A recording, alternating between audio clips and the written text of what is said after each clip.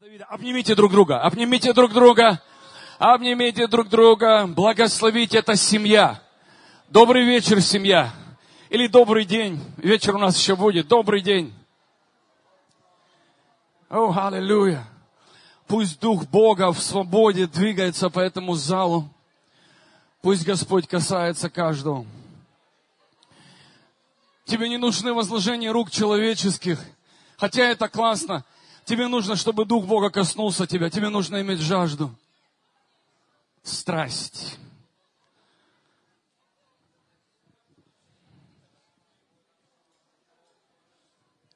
Страсть видеть Его славу.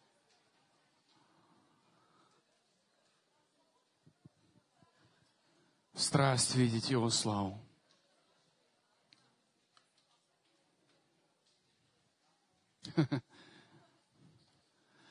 Я не знаю вообще, что сейчас будет, вообще-то. Но я буду двигаться в моем элементе. Если и в моей функции, если Дух Бога захватит, я с удовольствием сложу мой конспект. Но у нас один пьяница уже есть, Джереми Нелсон. Он вечером с вами продолжит, как доктор, знаешь, с пациентами.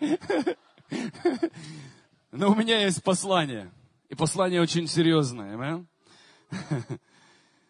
О, Иисус.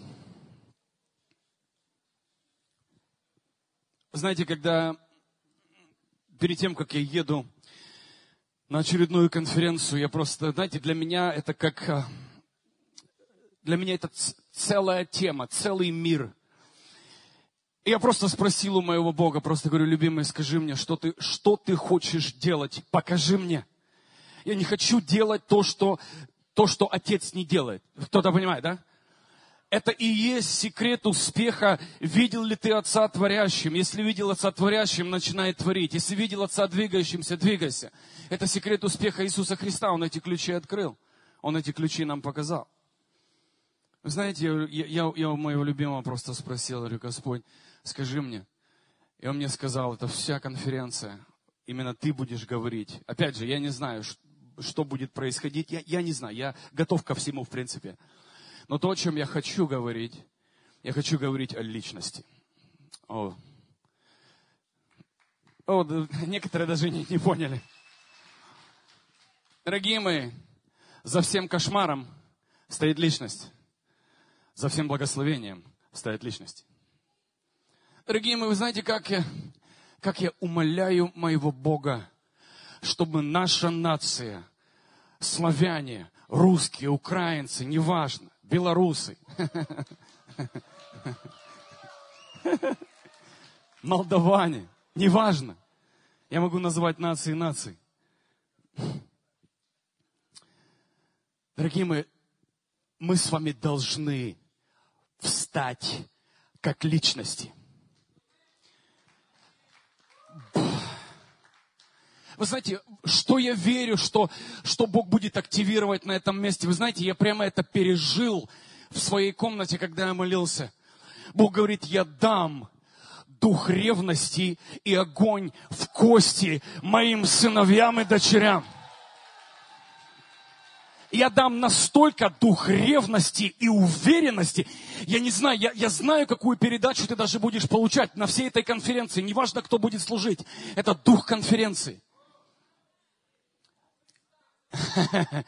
Джереми делает, как это называется, анестезию. А доктор Шаповалов резать сейчас будет, окей? Поэтому ты уже хорошо по анестезии сейчас улыбаешься. Хорошо, продолжай улыбаться.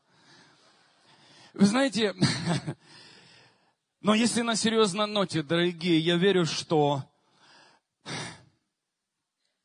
Бог во все времена Он искал человека. И не просто людей на полставки. Вы знаете, наше поколение, оно настолько все дешево ищет на скидке, по сейлу, где-то там, знаете, second hand. Мы жаждем Бога на полной ставке, но сами не работаем даже на четверть.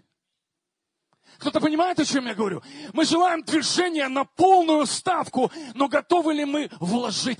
И вы знаете, я верю, что вот эта передача, которая когда-то вошла в мои кости, и я верю, в тебе будет уверенность, в тебе будет такая смелость, тебе даже помощь не нужна будет. Долой этих людей, которым постоянно нужна помощь. У меня суппорта не было, у меня вокруг людей не было. Стоп! Чемпионы рождаются, когда никого рядом нет. Бог специально лишит тебя помощи. Вот будешь сидеть сам в городе и подыхать. Хотя в твоем городе по секрету есть еще 7000, которые не преклонили колен. Но тебе их Бог не покажет, пока твой характер не построится. Вы даже не поняли, что я сейчас сказал. Некоторые люди ищут помощи. Бог тебя будут искать и не смогут найти. Вы знаете, что такое? Бог умеет сверхъестественно прятать. Ты уже и в газету рекламу, и визитки растыкал все везде, там на парковках, во все машины, во всех магазинах понаклеивал все. Уже начал с баллончика на асфальте нелегально там, знаете, пшикать эти все свои. Приди к Христу. И убежал, чтобы штраф не получить. Сверхъестественно идут и не видят тебя. Смотрят на тебя и не распознают. Кто-то знает, о чем я говорю сейчас? Бог, вот я! Бог говорит, твой характер еще не сложен. И я работаю прямо сейчас над твоим характером. Ты хочешь узнать, какой вес на твоих плечах будет? И ты даже не имеешь 10% веса, и ты уже скрипишь и пищишь о помощи? И вы знаете, что я верю? Я верю, дорогие, прямо сейчас, просто в атмосфере ловите этот дух реформации и трансформации. Прямо просто ловите это. Дорогие мои, вы даже не представляете, люди меня задают вопрос. Пастор, мы видим, как против тебя, идет все. Как ты стоишь? Дорогие мои, когда-то очень уникально, сверхъестественно, что-то вошло в мои кости. Что-то не дает мне покоя. Это, дорогие мои, даже ты будешь 100 раз падать, но ты будешь 101 раз вставать. Дорогие мои, это даже ничего общего с твоими грехами и проблемами не имеется в виду. Это внутри что-то тебя говорит, а мне плевать, что происходит, что будет происходить. И я хочу увидеть мою нацию в огне Бога.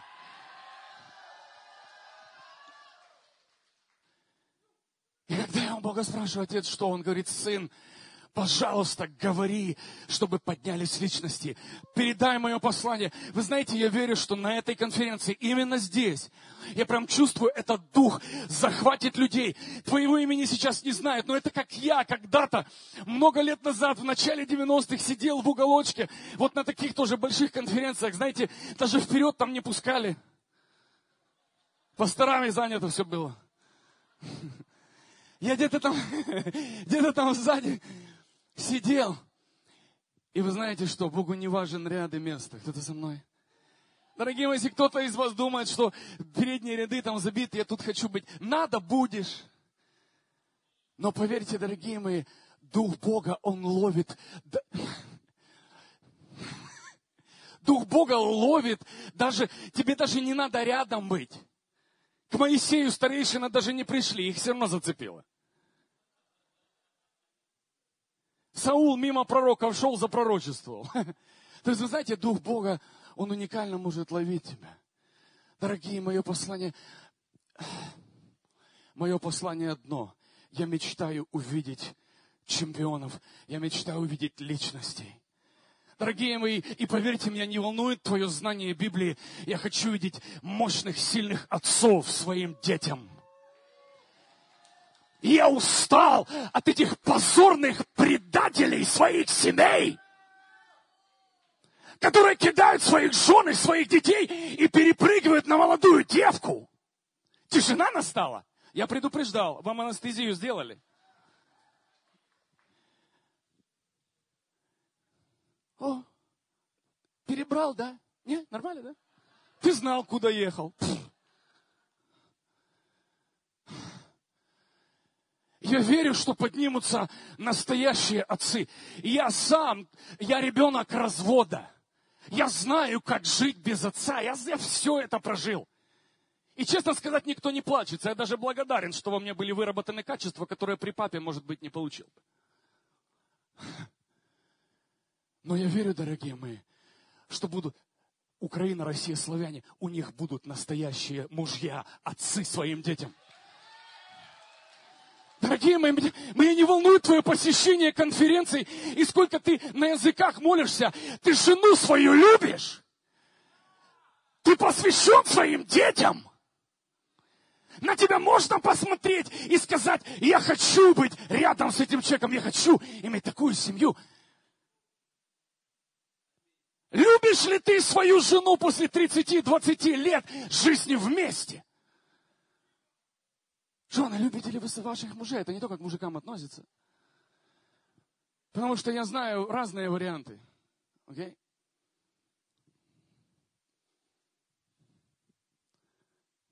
Кто-то понимает, о чем я говорю? Нация должна возродиться. И когда приходит возрождение, оно не только возрождает твое посещение в церковь.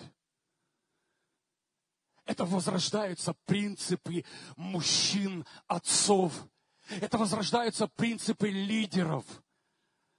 Возрождаются люди, которые откладывают алкоголь навсегда. Навсегда, никогда. Эта зараза не будет частью моего ДНК. Они откладывают все. Неважно, если ты падал раньше. У тебя есть сегодня новый день, все начать заново. Перепосвятиться. Кто из нас без греха? Боже мой, мы сейчас об этом не говорим. Мы говорим о том, что возродятся эти истоки, восстановится эта честь. Что не пастор мегацеркви разведен, за молодой, та убежала. И ты стоп, что это? Приведите меня в чувство, потому что я, по-моему, из каких-то динозавров, которые верят в честь, которые верят в любовь до конца. И когда мы обещаем, пока смерть не разлучит нас, окей? Это не пока долги не разлучат нас, пока твоя полнота не разлучит нас, пока твоя беременность не достанет меня и не разлучит нас. Вы знаете, сейчас разлучают людей, что попало, все знают? Но есть люди, которые будут стоять до конца, несмотря ни на что. И я верю, эти чемпионы, они будут возрождаться и подниматься. Дорогие, пока до духовного дойдем, давайте сначала порядок наведем в нашем физическом мире, где Бог нам доверил наших мужьям, женам мужей, наших деток доверил. Аминь. Потому что все это взаимосвязано, родные мои, не бывает духовного успеха без благословения, чести, принципов в физическом мире, о том, о чем Джереми говорил, мы в двух мирах ходим. Поэтому тебе доверена власть обоих. Итак, тема, я не знаю, надо, не надо вообще-то. Я так смотрю на этот конспект, и вообще так смотрю, вообще. Может, чуть-чуть надо. Тему я назвал, тему назвать надо, потому что там нервничать будут потом. Как тема называлась? Специально надо назвать, чтобы нашли ее потом. Тема называется «Бог ищет личность». Здесь секрет, он не ищет стадо, он не ищет верующих, он не ищет мега-церковь. Он ищет личность. Одну личность. Дорогие мои, которая просто приедет домой, и он скажет, я буду вот здесь стоять, кричать, я буду возвращаться, я буду поститься и молиться, и мне не важно время, я не ставлю Богу сроки, и мое сердце полностью посвящено этому, и я увижу славу Бога там, где я нахожусь. И вы знаете, слава Богу, дорогие мои, я верю. Родные, поверьте мне, я из тех людей, которые навидался толпы конференций, людей. Меня это уже не влечет. Если кого-то это влечет, мне тебя жаль. Дорогие мои, что после этого происходит? Собрались, разъехались. Дорогие, вы думаете, нас много, да? Ну да, много относительно. Камера, ты успеешь за мной? Ага, работать надо. Давай сюда, давай. То присел там уже. Я вам хочу показать секрет. Смотрите. Вы видите, что вот то происходит? Видите, да? Знаете, что это происходит? Там мир происходит.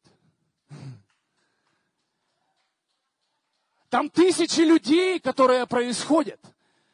Там массы машин, которые движутся, пробки, квартиры. И кому-то на это все нужно влиять. Кому-то нужно приносить стандарты, кому-то нужно работать и делать. Это со мной.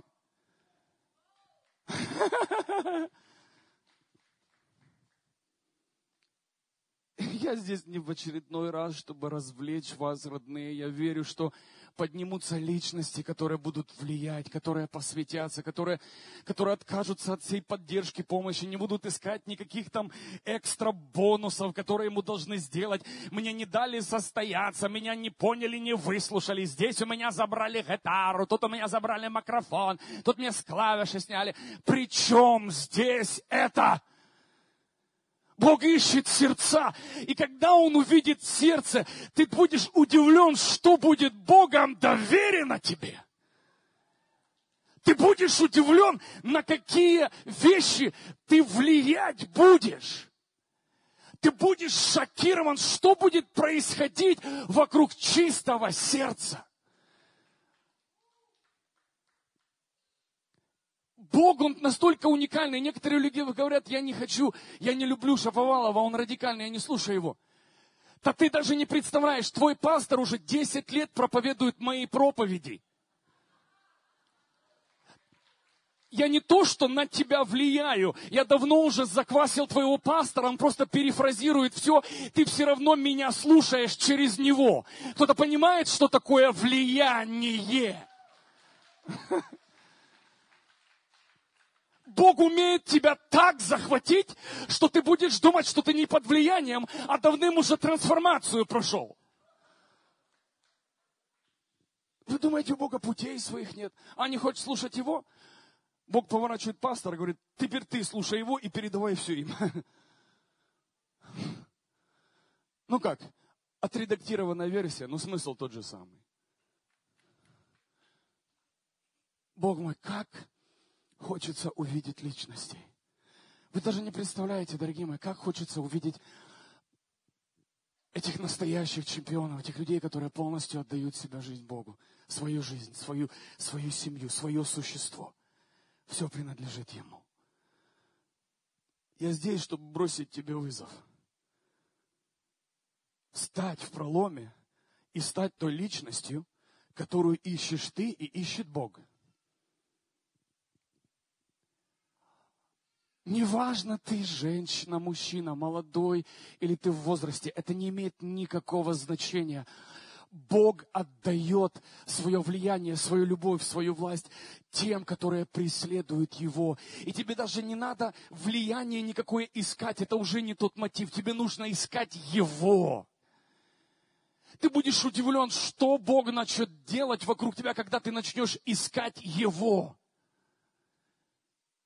Люди, которые посвятятся Ему. Только представьте, технологии, мир, наука, изобретение, медицина не остановилась, но наоборот набирает скорость. Но как только мы берем христианство, религию, да какие-то вероисповедания, там уже все давно сказано, сделано, достигнуто. Даже мысль о движении вперед и прогрессе просто строго наказывается. Неужели это все? Разве нет личностей, которые хотят большего, дорогие? Разве нет тех, которые высунут свой нос туда, вот куда я показал, вот там? Разве нет тех, у которых болит сердце увидеть движение Бога, настоящее движение Бога? Дорогие мои, некоторые говорят, у тебя проблема. Дорогие мои, я вообще в Америке живу, где на моем языке никто не разговаривает. Мне нужно было учить английский. И я стал на колени и сказал, Бог, мне все равно. Я буду стоять здесь и искать Твое лицо, пока Ты мне не дашь голос. Знаете ли вы, что голос, идентификация и откровение дается исключительно личности? Некоторые меня услышали, некоторые даже не поняли, о чем я говорю. Идентификация, голос, откровение Богом не дается стаду. Это дается личности. Другими словами, послушай меня внимательно. Когда ты превращаешься в личность, Бог дает тебе твой мир. Вы даже не услышали, что я сейчас... Если бы вы сейчас поняли, что я сейчас сказал. Бог дает тебе мир. Он внутри мира делает еще мир. С твоим именем. Кто-то слышит меня сейчас, да? И потом делает людей голодными по этому миру, который Он доверяет тебе. Кто-то понимает вес того, что я сейчас говорю, да? Неважно, кафедра, ходатайственная молитва, пророчество или музыка. Когда мы с вами берем такую личность, как Мисти Эдвардс, у нее такой огромный мир, что в эту орбиту пойман даже я. Я сейчас постоянно молюсь, пощусь и пишу мои проповеди под мир ее. Мисти Эдвардс, которой Бог доверил. Это не она, но в то же самое время это ее. Кто-то понимает? Кто-то может понять тонкость вот этого. И люди, когда смотрят на это, они говорят, я хочу быть как она. Я хочу быть как он. Стоп! Мир доверяется или дарится Богом личностям, которые тотально принадлежат Ему. И Он уверен, что я не изнасилую Его мечту. Я не изнасилую то, что доверено мне. Кто-то может понять? Некоторые люди входят в твой мир, расцветают, и им кажется, что это их мир. Пастора уже поржали здесь, потому что некоторые до боли им знакомы, о чем я сейчас говорю. Им кажется так,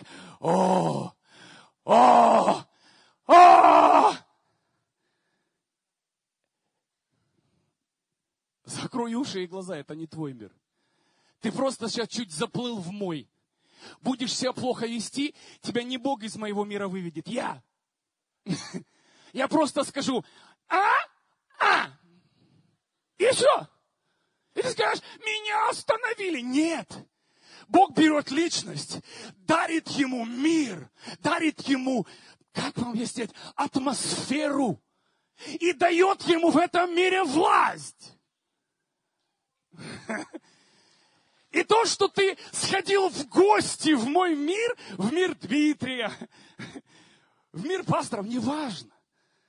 Это не говорит о том, что ты стал правообладателем этого мира. Ты можешь зайти, выйти, пытаться что-то украсть. Если этот мир, эта атмосфера подарена Богом этому пастору, этому служителю, или этому музыканту, или этому поклоннику, ты ничего с собой не унесешь. Ты унесешь с собой только позор. Кто-то услышал сейчас меня? Тебе будет казаться, смотри, ты заходишь в мой мир, и заметь, тебя сразу стало видно. Не потому, что ты уплатил цену, потому что ты попал в мой мир. Как только ты выйдешь, фонарик выключается. И ты кричишь еще больше, но ты становишься невидимым, потому что это не твой мир. Это мир личности, которой Бог это подарил. Это настолько духовный закон, что только духовные сейчас понимают, о чем я говорю. Кто-то слышит меня? Не переживайте. Джереми вас зальет сегодня вечером. Нормально все. Мне нравится даже, когда конференция насыщенная и несет с собой все. И вино, и мясо. Амен. Я мясник. Мясо даю, иногда по мясу бью. Всякое бывает. Так, можно мне что-нибудь? А то я сейчас рукавом начну вытираться. Есть что-нибудь, да, ребят? Или Джереми унес мое полотенечко.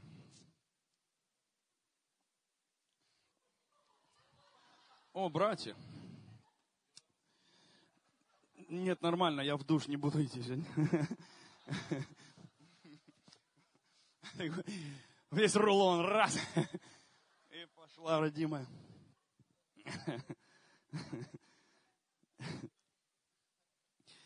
Давайте отложим все, вы знаете, давайте отложим все учения о помазании, теология о пробуждении и движении Святого Духа. Я вот сейчас стою вам, да, как человек, который знает, о чем говорит. Я вам говорю, это все кукулики.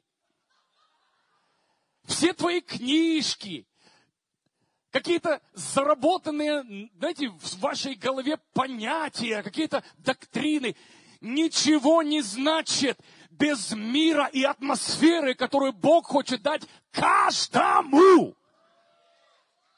О чем я сейчас говорю? Я не говорю тебе, знаете, что я сейчас делаю? Это учитель в своем даре интерпретирует то, что ты знаешь. Я просто этому язык придаю. Ты это все знаешь.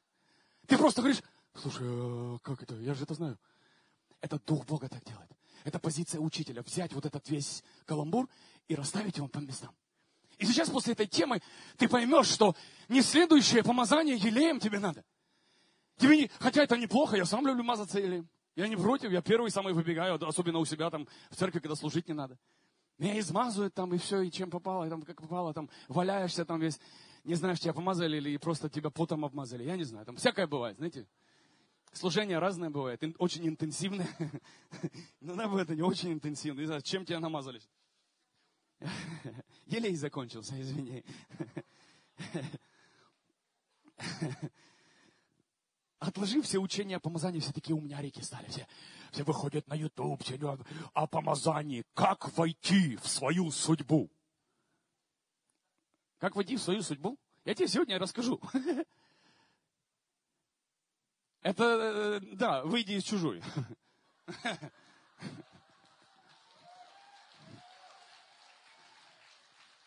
Потому что мы с вами, знаете, как человек ищет свою судьбу? Я вот сейчас присоединюсь к этой церкви, и вот я сейчас тут найду мою судьбу. Твою судьбу ты найдешь не в какой-то, ты найдешь сам по себе в твоей пустыне наедине с Богом. Во-первых, я не хочу приходить и ворвать чей-то мир и атмосферу. Во-первых, я хочу получить то, что Бог имеет для меня. И когда он мне сказал, сын, когда ты пройдешь школу, которую я тебе проведу, я сейчас рассказываю то, что он мне говорит. Говорит, я дам тебе атмосферу твою. Я дам тебе помазание твое. Я дам тебе имя твое. И я дам тебе твой мир внутри многих миров. Знаете ли вы сейчас, что все мы прямо сейчас сидим, и мы отчасти находимся в разных мирах. Кто-то сейчас захвачен миром Apple. Стив Джобс. Знаете, да, такая личность? Apple. И у тебя часы Apple, и iPad, и iPhone, и i2, и iMumu. У тебя все. Кто-то понимает, да, о чем я говорю? Другими словами, Бог дал мудрость кому-то, Он создал какие-то девайсы, какие-то гаджеты, да, какие-то моменты, и ты отчасти в мире этого человека, когда ты пользуешься этим. Кто-то понимает?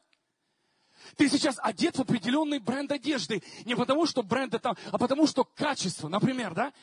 Ты пойман в качество этого мира. Другими словами, дорогие, так это мир. Это то, что дьявол предлагает. Вы знаете, я пойду немножко глубже. Знаете, что дьявол предлагал Иисусу в пустыне? Я еще раз повторю.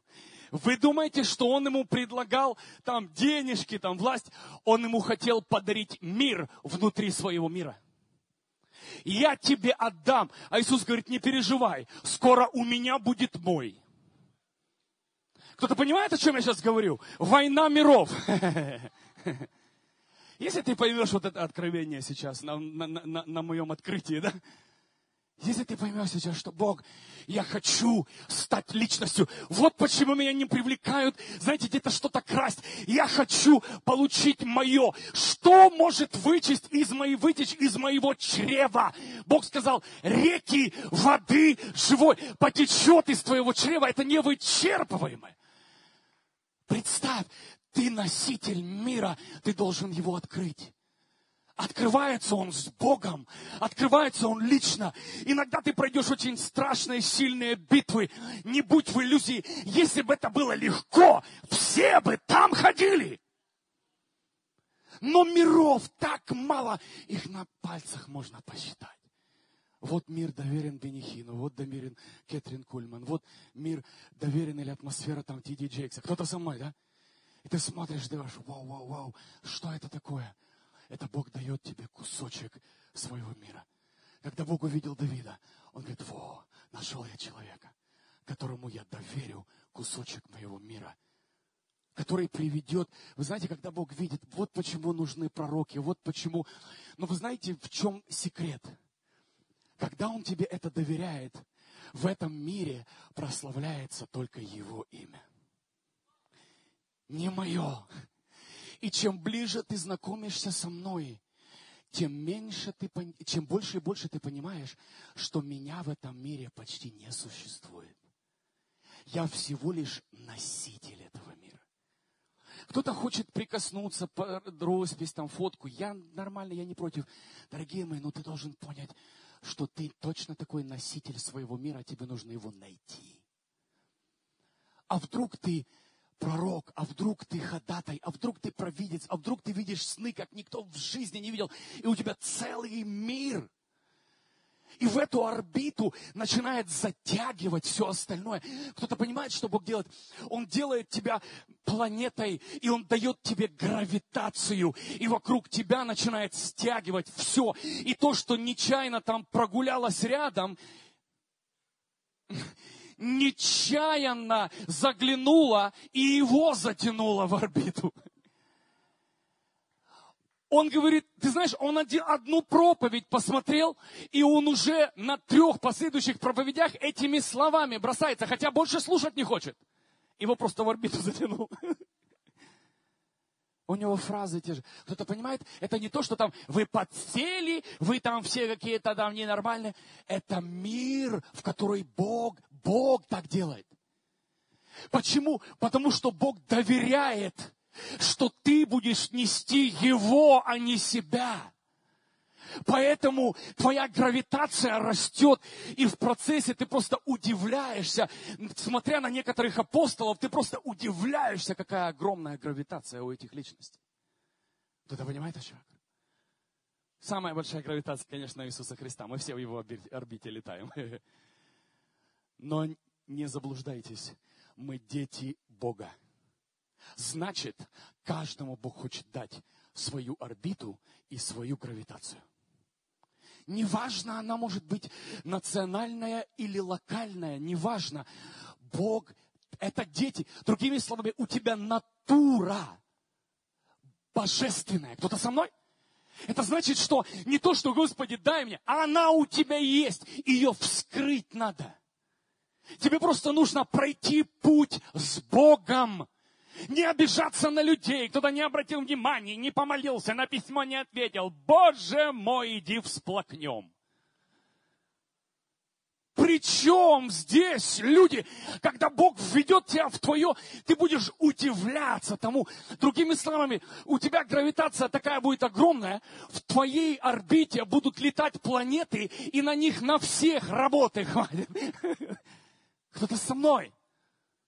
Бог хочет дать тебе твою гравитацию. А это, дорогие мои, исключительно получает личность. А чтобы стать личностью, должна быть очень уникальная цена уплачена. Почему? Потому что, чтобы стать личностью, тебе нужно будет отстоять самого себя. Правильного или неправильного.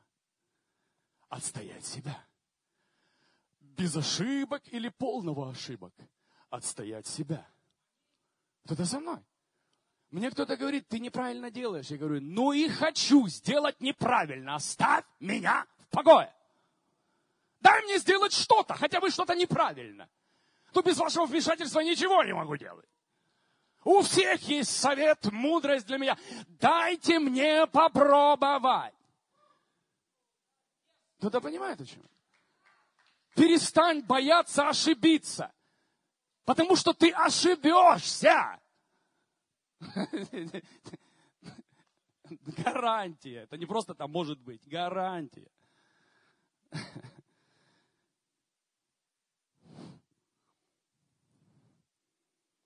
Почему? Не то, что в городах иногда в целых странах нет движения Бога. Потому что Бог говорит, ходил я и искал личность. Он не говорит, я искал церкву с пастором. Говорит, я искал человека. Нет, там написано «не нашел». Весь смысл этого места в том, что там и написано, что искал и не нашел. Вот в чем тыква-то.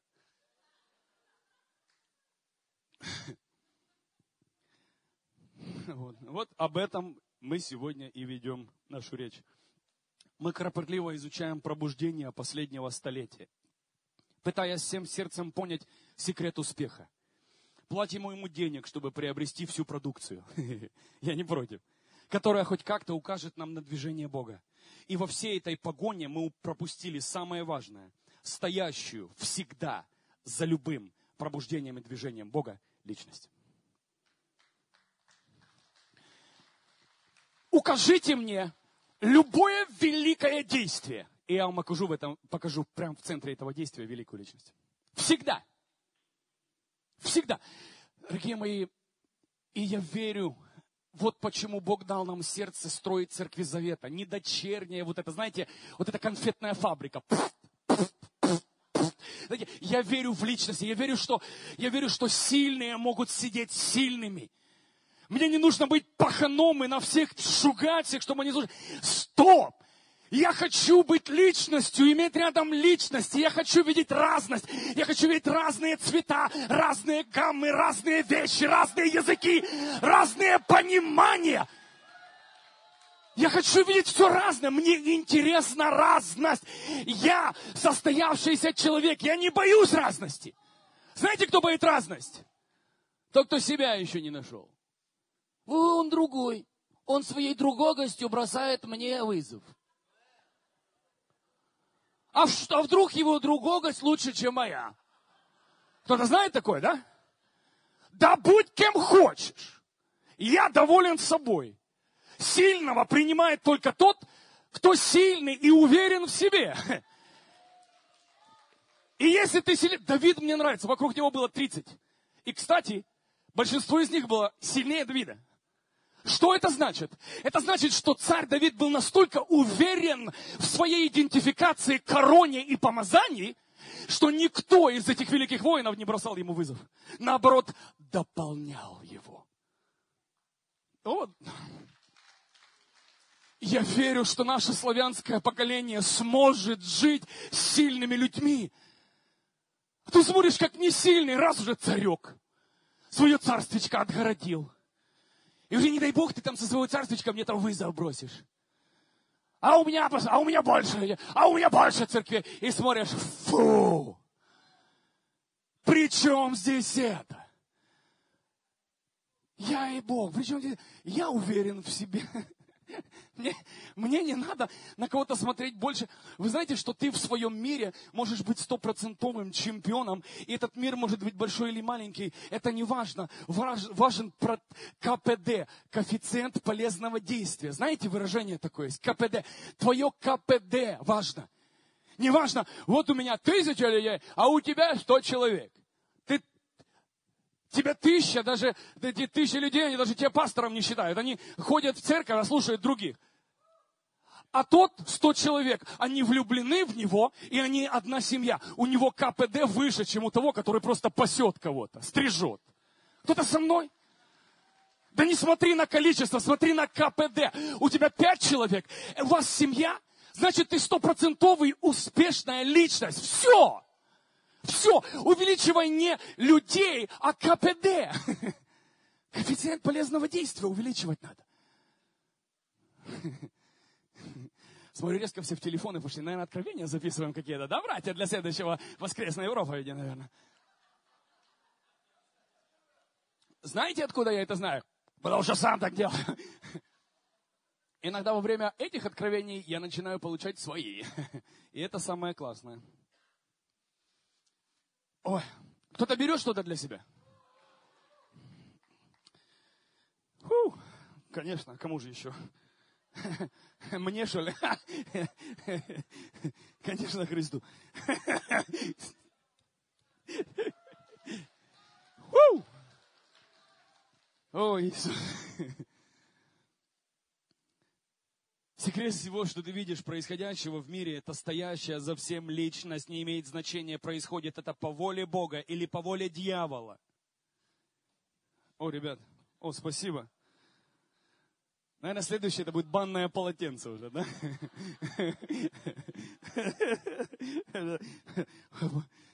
Аллилуйя.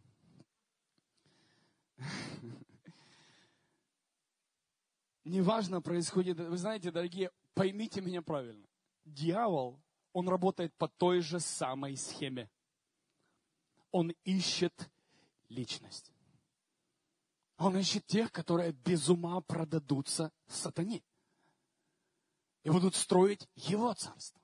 Будут носителями его мира. Будут писать эту черную музыку, грязную, в которую будет в эту орбиту захватываться наша молодежь и отравляться этим грязным помазанием. Тогда понимаете, о чем я говорю? А кто отдаст Богу свою жизнь настолько, что Бог увидит твое сердце и твою мертвость к славе, к деньгам, к похоти и доверит тебе свою гравитацию? Кто просто скажет: Бог, вот я сдвигаю все свои амбиции, все свои понты, все свои таланты, не имеет никакого значения. Дай мне в кости огонь и ревность, двигаться несмотря ни на что. Идти до конца. Да не нужно мне никакой поддержки. Мне нужен Бог. Когда у меня есть поддержка, это значит фокус сбит.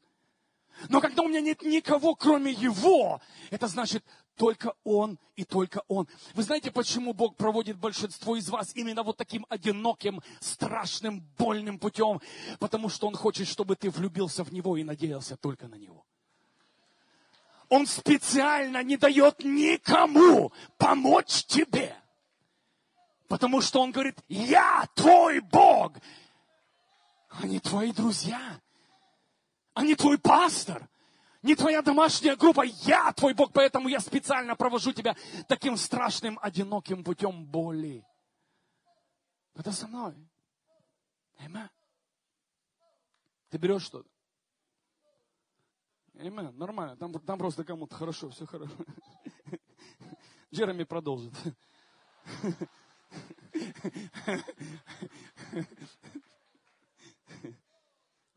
Нет, это сильно, когда Слово Божье реально кого-то раскладывает на составные, ребята. Это очень сильно.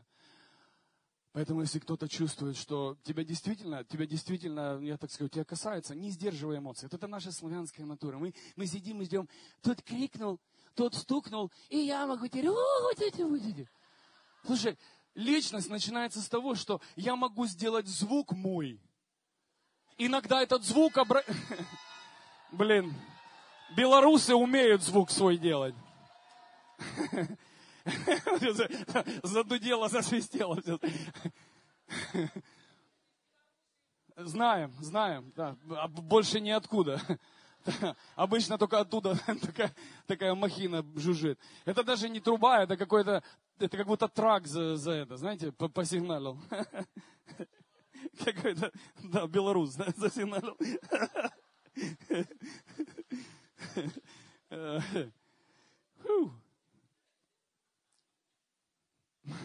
Я понимаю, во всем должен быть адекват. Все со мной, да?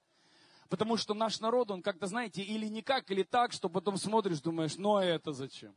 То есть, должна же быть мудрость во всем. Я как бы за свободу, но я тоже так, за адекват, как бы, да? То есть за адекватную свободу.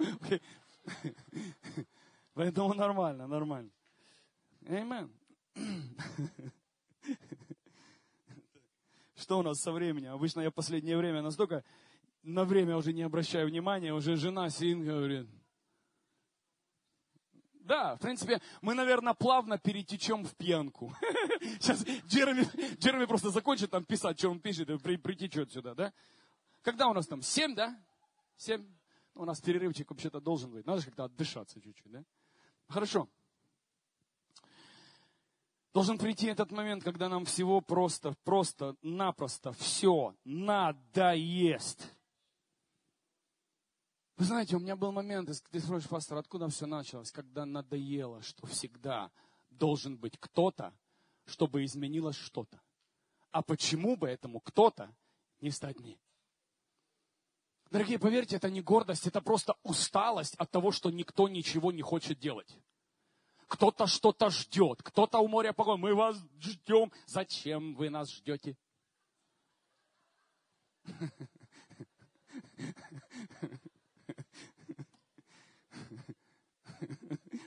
Ну, жизнь такая. Вы думаете, дорогие мои, что у меня не было той же самой дилеммы, что и у вас? Вы думаете, у меня были финансы, все было, и вот пастор смог сделать шаг в свое будущее. Хо! У меня были точно такие вещи.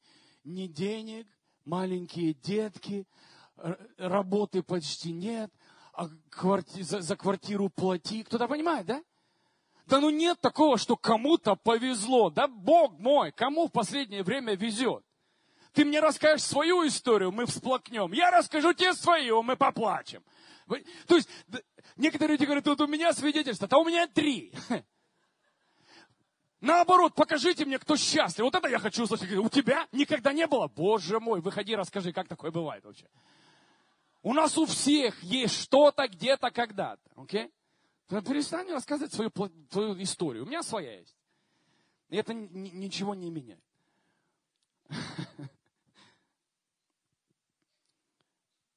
Появятся ли люди, которые просто скажут, я больше так не хочу. Я хочу увидеть моего Бога в моей жизни. Дорогие, поверьте, я не тот человек, который хочу просто приехать, подуть на вас и повеселиться, хорошо вас просто эмоционально качнуть. Дорогие, я верю, что после каждого приезда, уезда будут рождены новые личности, новые пасторы и новые мечты. И я просто, это моя функция, это моя мечта, чтобы вот приехал и уехал. И на следующий год, кто-то говорит, вот именно та конференция, она была ключевой в моем решении двигаться за Богом. Потому что сидят здесь вот куча пастырей, да, у которых какая-то конференция и была ключевой. Какая-то конференция, и сказали, все. И сейчас они сидят уже в позиции личности, которые уже начинают приобретать свою гравитацию, свое имя, свой мир, свой эффект. Кто-то со мной? Вот эта вещь. Неважно, куда бы тебя Бог не поставил, дорогие, музыка, спорт, наука. Не ограничивайте Бога кафедрой, умоляю. А вдруг Бог хочет тебя в сферу науки? Да что угодно, семья.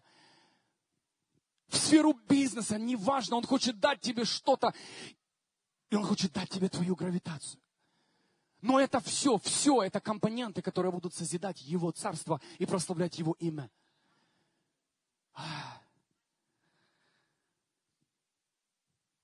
Я понял одну очень важную истину, семья, что движение Бога зависит от жажды. Смотри, зависит от жажды той или иной личности, от жажды. И останавливается Бог именно тогда, когда останавливается личность. Будьте как дети. Вся тысяча людей подождет. Мне нравятся дети, да? Будьте как дети. Просто вот у ребенка вот проблема, да? Я шучу, нормально. Я просто прикалываюсь, как вот можно классно себя вести, да? Вообще, меня дети, вы знаете, иногда просто смотришь, иногда уроки учишь. Говоришь, гля, все спокойно в очереди стоят. А кто-то, Бог, я тебя хочу! И Бог такой, вот его, иди сюда. Все, Господи, он вчера покаялся. Че он уже? Бог не смотрит на твой стаж верующего. Кто-то понимает? Стаж верующего. Господи, я уже 3 года в очереди стою и до сих пор не знаю, что дают.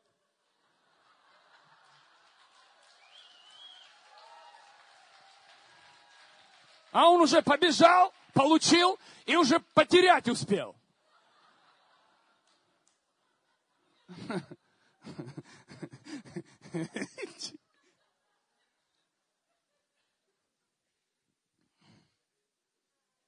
Будьте как дети.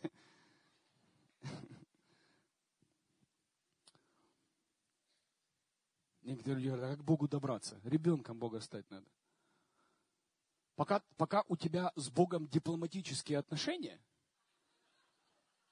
у тебя и прием будет по по аппоинтменту. Знаете, надо назначить, надо вот встречу, правильное время, и Бог тебя выслушает. А ребенок, вот сижу, ну прикинь, сижу, пастор, да, с влиянием, там, знаете, сижу, консультирую пару людей, вот я и жена. Врывается мелко в офис. Папа, у меня унитаз забился.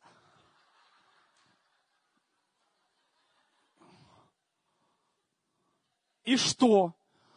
Ну, если ты не придешь,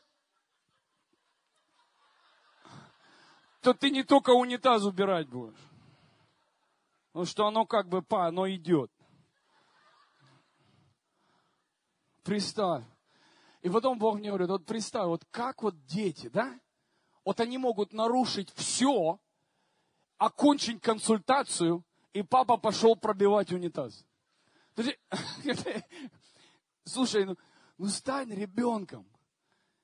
Ты слишком серьезен для взаимоотношений.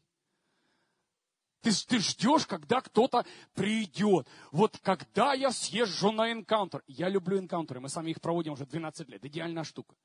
Но ты же можешь с Богом общаться. Он же может тебе ответить, зачем наша проблема у нас всегда, как в нашем прорыве, так и в нашем неудаче, стоит какой-то человек. Вы заметили, да? Вот везде, вот если у меня что-то не получается, это из-за него. А если у меня что-то получилось, это... Вот это первая проблема славян. У нас как в удачах, так и не в удачах кто-то стоит. Убери! Поэтому, когда сделал провал, не надо ни на кого тыкать. Просто скажи, пап, это я залетел вообще-то. Прости, а? То есть возьми ответственность на себя за все.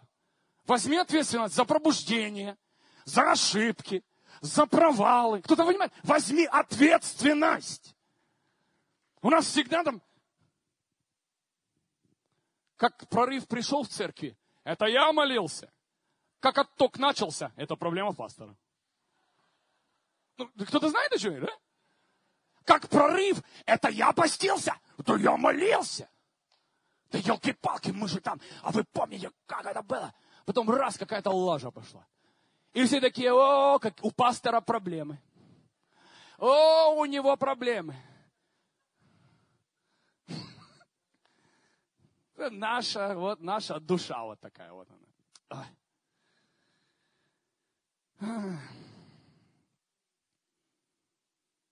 Дорогие мои, поверьте мне, движение Бога, вот просто так, как вот, знаете, по слогам скажу, зависит в твоем городе от тебя.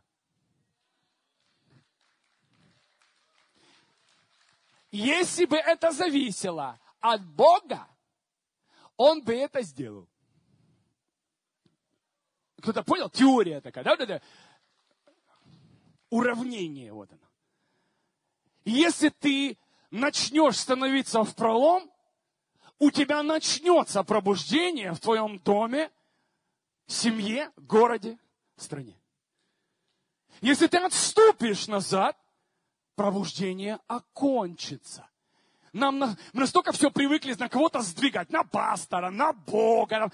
Дорогие мои, Бог дал нам ключи. Мы с Дмитрием разговаривали. Он говорит, был город, где я был пастор, где все двигалось, была личность. Пришло время, когда Бог сказал ему, сын, открывается новая дверь. Он говорит, как только я ушел из того города, где была церковь, все потихонечку растворилось. Кто-то понимает? Туда можно еще было 3 пасторов поставить. Но не в них дело. Дело в том, что уехала личность, на которой Бог строил.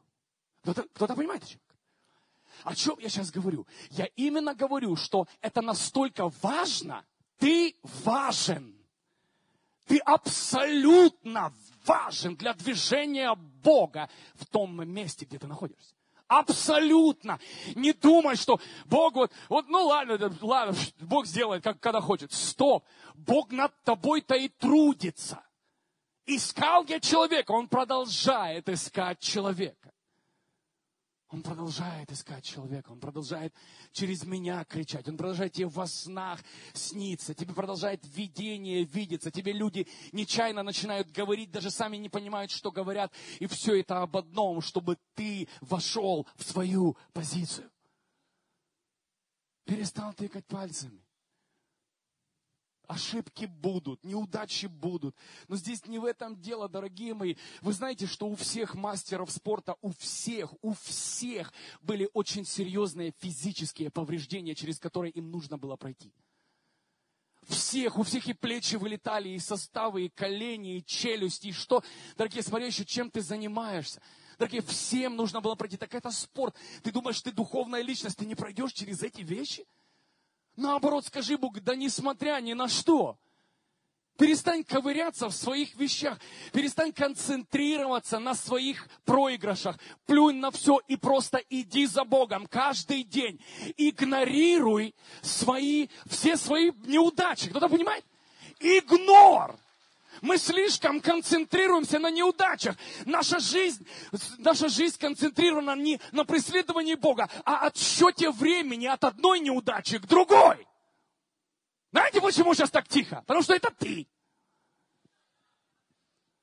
Потому что твоя жизнь считается не победами, славой и силой. Твоя жизнь отсчитывается. Сколько недель я уже в этом грехе не был?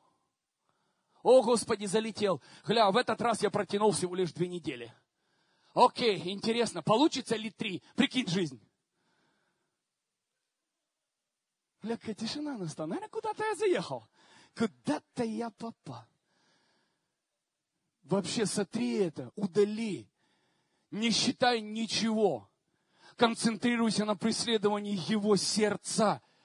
И ты увидишь, как все остальное начнет просто выстраиваться рядом с тобой.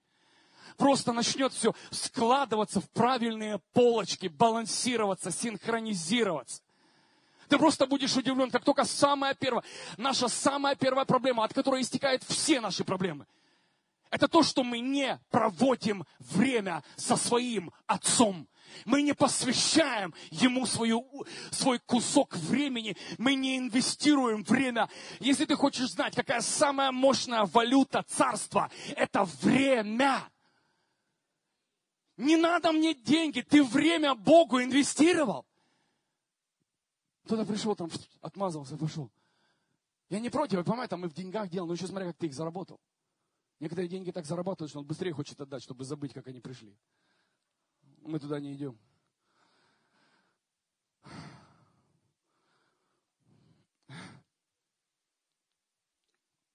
Ты что-то берешь для себя сегодня?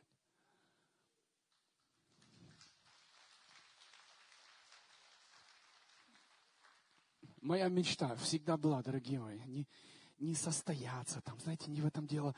Моя мечта была увидеть, есть ли еще, поднимутся ли на этой земле сильные личности. Поднимутся ли люди, с которыми мы сможем сильными сидеть за одним столом и не меряться.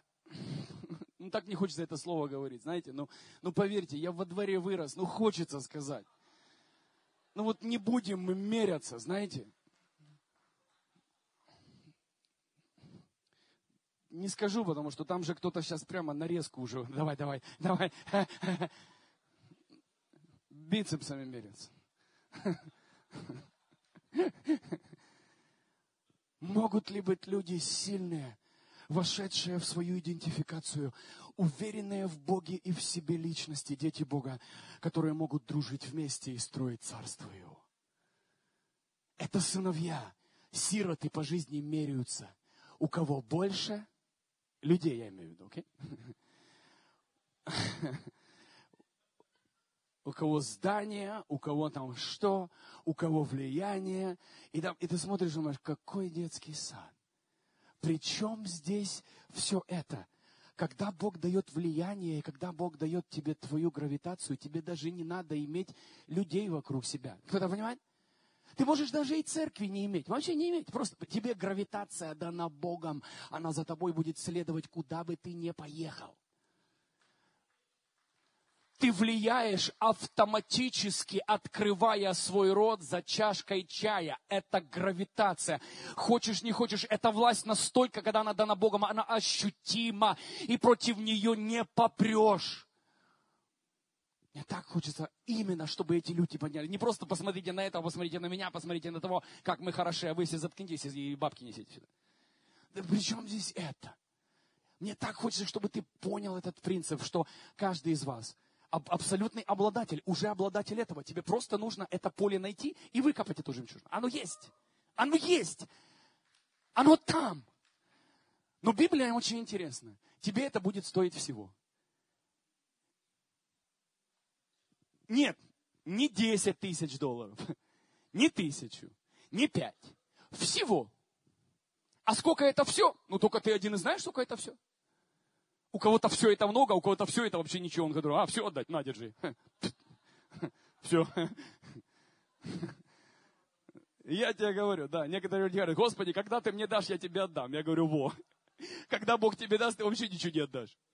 Потому что наоборот, знаешь, когда люди действительно, наоборот, знаете, чем богаче, знаете, какую я статистику вывел для себя, когда я езжу, проповедую по странам, это пастора знают. Чем богаче страна, тем меньше приношения. Чем богаче люди в церкви, тем меньше сборы воскресные, десятину практически никто не отдает Богу. Чем страна проще и меньше зарплата, тем люди просто несут и отдают все от сердца. Я не знаю, почему так. Я не знаю. Почему-то легче расставаться, когда у тебя мало. Закон какой-то такой интересный. Вдова все отдала. А все состояло из 2 лепты. Итак, из этого понятно, что Бог не будет делать ничего, если не будет личности, полностью посвятившей себя для его употребления. Когда я нашел это поле, когда я увидел, вы знаете, что у каждого из нас есть потенциал, но вы знаете, когда у тебя есть талант, к таланту Бог хочет дать гравитацию. Кто-то понимает, о чем я говорю? Вы знаете, что много людей играют красиво и поют, и пишут песни. Но почему их никто не слышит? Кто-то понимает, о чем я говорю? Это Богом дарится, эта гравитация дарится Его детям. И вот здесь тебе нужно понять, что значит стать Его ребенком. Это значит, да, тебе будет доверено. Представь. Знаете, мне нравится этот принцип. В Америке есть такая штука интересная.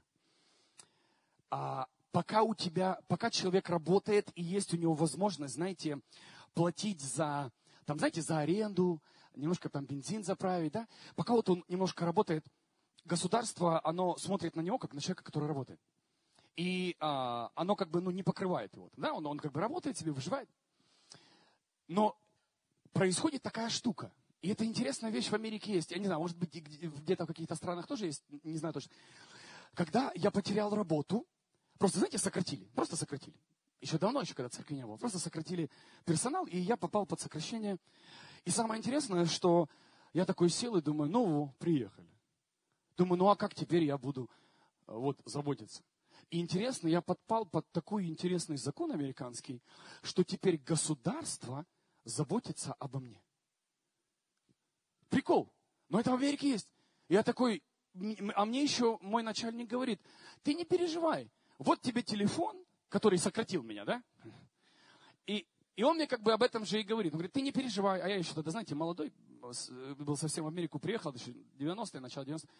И я еще не знал там языка толком. Он говорит, вот этот телефон, звонишь, и это как такой закон называется по безработице. Когда у тебя нет работы, они полностью берут тебя на себя.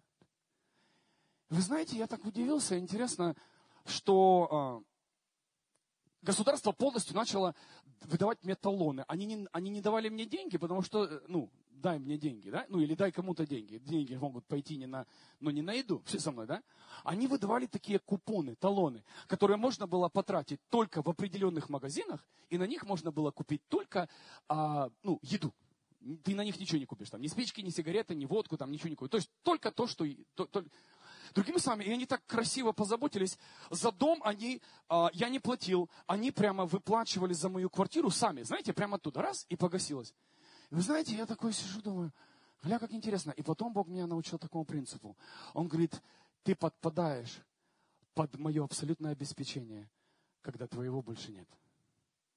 Знаете, почему вы выживаете? Потому что вы сдаетесь умереть. Гля, какая тишина пошла. Если бы ты сейчас получил это откровение, я перехожу на обеспечение царства, когда у меня больше нет ни сил, никакого имущества заботиться о себе. Это духовный принцип. Я сейчас не говорю об Америке. Okay? А знаете, слава Богу, это классный пример. Знаете, когда я стал обладателем Его мудрости, Его силы, Его откровений, когда все мое просто расточено и закончено. Я говорю, ну вот, Бог, приехали. Он говорит, сынок, а ты даже сейчас даже не представляешь. Сейчас включается другая опция. И теперь ты отдал за это поле все. Теперь это поле будет заботиться о тебе. И сейчас я под абсолютным обеспечением царства. Если бы вы знали, как этот принцип, я не говорю о том, что там, и все люди говорят, о, я хочу быть таким. Но ты же не готов потерять все. Вы заметили, как оно интересно? Имею все его только в том случае, когда не имею ничего своего. А оно как бы хочется. А царство... И вы знаете, что самое интересное? Как только американское государство узнает, что ты начинаешь получать зарплату... Кстати, сейчас расскажу дальше. Потому что ты не можешь, тебе наличкой в Америке не платят, потому что они все должны отчитаться. Не отчитаются, их налоговая замочит. Тут можно налоговой даже отплатить, и они тебя отпустят. Надо правильные просто места знать, окей? Правильных людей. В Америке такого не бывает. Тебя реально посадят, окей? Или поставят тебя на счетчик, и ты будешь там платить и платить. Самое интересное, как только ты пошел подрабатывать, как только ты получил чек, и ты идешь ложить на банк, моментально государство, которое заботится о тебе, распознает, через месяц-два к ним приходит информация, что этот человек уже начинает получать зарплату. И как только он начинает получать зарплату, обеспечение царства оканчивается. Вы заметили, какой принцип? И именно этот принцип, он действует в царстве. Ты хочешь иметь все его, а готов ты отпустить все свое, всех своих, все вокруг себя. А вот попробуй. Интересно, да? Интересно. Аллилуйя. Смотри, давайте прочитаем Деяния 13:22. Парочку мест из Библии. Смотри. Деяния 13:22. А когда отстранил его, то поставил над ним царем Давида, он говорит о Сауле, когда отстранил Саула, поставил Давида, о котором говорил, свидетельствовал, Давид, сын Иессея, пришелся мне по сердцу, и он исполнит все, что я велю ему. Еще одно место. Первая книга Царств, 2 глава, 35 стих. Примерно то же самое, дублирую. Я выберу себе, 1 Царств 2:35, если кто пишет. Я выберу себе верного священника, он будет прислушиваться ко мне. Смотрите, какой классный современный перевод. Прислушиваться ко мне и поступать так, как я захочу. Заметили, что тебя нет. Он говорит, я захочу. Он дает тебе права, когда ты не можешь больше ничего хотеть. И вот это в Царстве Бога называется личность с гравитацией. Я имею власть Его, потому что убил свою. Уничтожил, похоронил. И поэтому, когда говорят люди с гравитацией и со властью, ты их будешь чувствовать. Потому что эти слова нечеловеческие, они входят прямо в твой дух. Заметь, что люди с гравитацией не говорят в твою голову. У них есть абсолютный легальный ключ залезть внутрь тебя. Если бы вы услышали, что я сейчас сказал. Люди с гравитацией, люди, у которых дана позиция, он ничего не доказывает. Он абсолютно тебя взламывает. Если бы вы слышали, что я сейчас сказал. идет мимо всего, что ты понапридумывал, взламывает тебя и устанавливает кусок Царства Божия внутри тебя.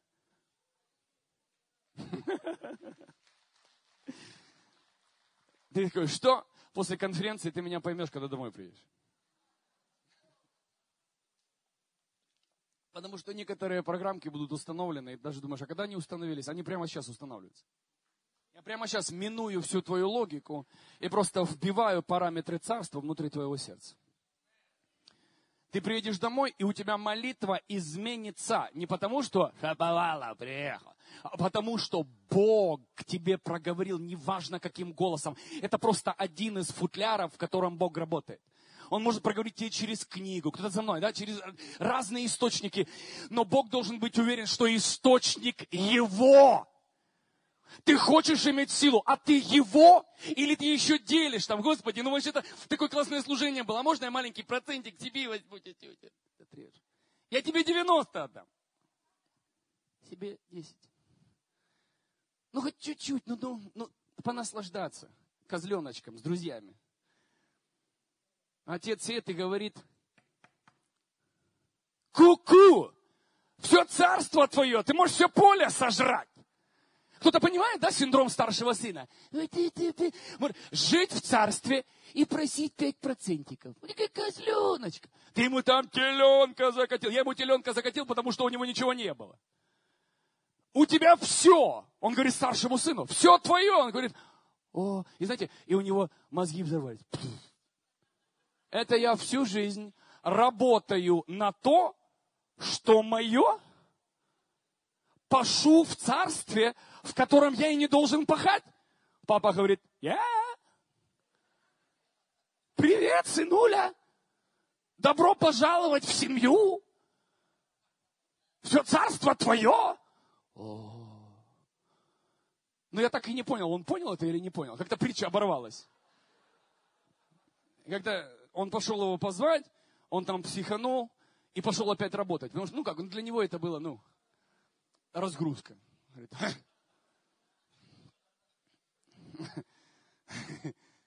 ты чувствуешь, как можно жить в царстве, иметь неправильное мышление и злиться на батю, что он не дает козленка, а батя в шоке, он говорит, а что сын не живет в моем доме? Он как гость там, жду папу. Может, когда-нибудь и меня Бог увидит и даст мне чуть-чуть повеселиться с друзьями моими. Он говорит, все твое.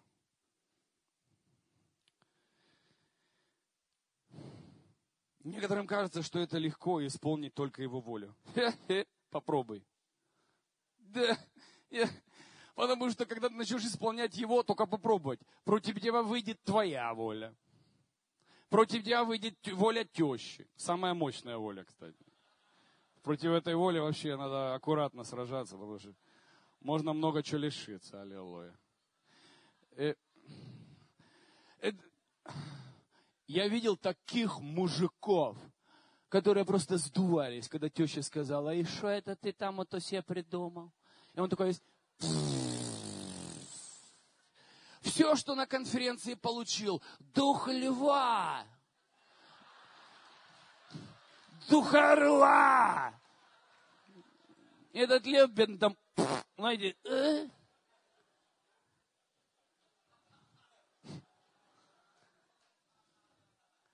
Теща даже Богу не понравилось, она там борщ варит, говорит, что? Ты куда ездил? Поэтому о чем я говорю? Ты встретишься с разными волями. А ты уверен, что ты готов исполнить Его? Потому что иногда это его воля, она пойдет абсолютно против твоей. Некоторым кажется, я готов исполнить Твою волю, Господи.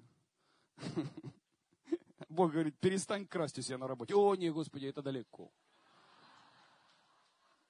А как жить? Бог говорит, а ты на меня ты не надеешься, нет? Господь, все тащат алюминий, Господи. Что, мне нельзя маленькую трубочку спернуть? Все там мотками тащат, а мне чуть-чуть, Господи. Начальник даже сам говорит, я не вижу, бери зарплату. Бери зарплату алюминием. Только я не знаю, ты сам себе там отмотай. И Бог тебе говорит, перестань красть. Перестань врать. И все, наш русский человек уже не состоялся. Что красть и врать, это основание, на котором зиждется жизнь наша. Да. Некоторые уже откровения получили, конференция состоялась уже. Аллилуйя. Так, где мы? Мне надо для Джереми место оставить.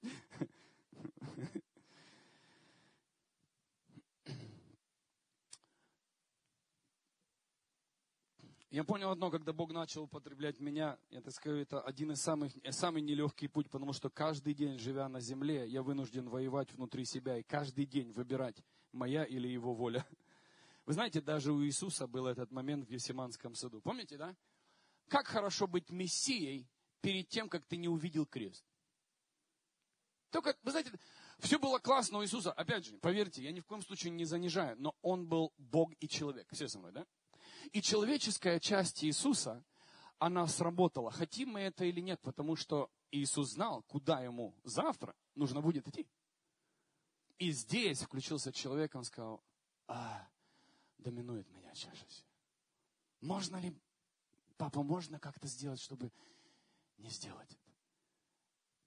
И тебе кажется, что у тебя не ёкнет внутри, когда подойдет ко кресту. У всех ёкнет. Но личностями становятся, дорогие, те, которые говорят, знаешь что, я пойду. Мне эта жизнь не интересна. Все, что я хотел увидеть, я увидел. Грех меня не влечет. Мне не нужно набирать навыки в этой сфере. Я хочу увидеть Бога, я хочу увидеть Его славу. И я отдаю свою жизнь в жертву для Иисуса Христа. Я отдаю мою жизнь в жертву для Бога. И я хочу увидеть, что произойдет с тем человеком, который действительно отдаст всего себя для Иисуса Христа. Не лозунги, не на конференции, где мы тут все с вами классные, нам все хорошо. Когда мы едем домой, когда настоящая жизнь зажимает тебя в тиски, и когда тебе придется в понедельник, во вторник и в среду делать решение, вот там настоящий ты показываешься.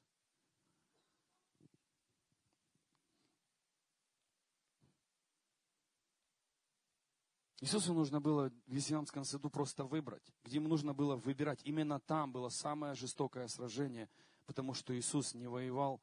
Дорогие мои, заметьте, вы знаете, что самое мощное сражение у тебя будет не с сатаной. Самое мощное сражение у тебя будет с собой. Ни в одном сражении у Иисуса не было пот, как капли крови. Все согласны? Ни одного он не проходил за все 33 года своей жизни. Он проходил очень серьезные вещи, мы о них читаем, очень серьезные схватки с самим сатаной. Даже близко он не подошел к тому давлению и цене, к которой он подошел, когда он встретился сам с собой. И вот это и есть твой экзамен. Твой экзамен настоящий – это ты. От Матфея 26:39. И отойдя от них, от учеников подальше, он пал ниц и стал молиться, говоря: Отец мой, если это возможно, пусть минет меня чаша сия, но пусть сбудется не то, что хочу я, а то, чего желаешь ты. Вот так Иисус наш и сделает. Ты хочешь стать личностью? Ты хочешь иметь гравитацию? А ты знаешь, что перед тем, как доверить тебе Бог что-то Его, Он будет абсолютно убежден, что ты абортирован для этого мира. Ты стерилен. Мир не сможет с тобою зачать ничего. Ты не выгоден для мира. Ты абсолютно не интересен этому миру. Интересно.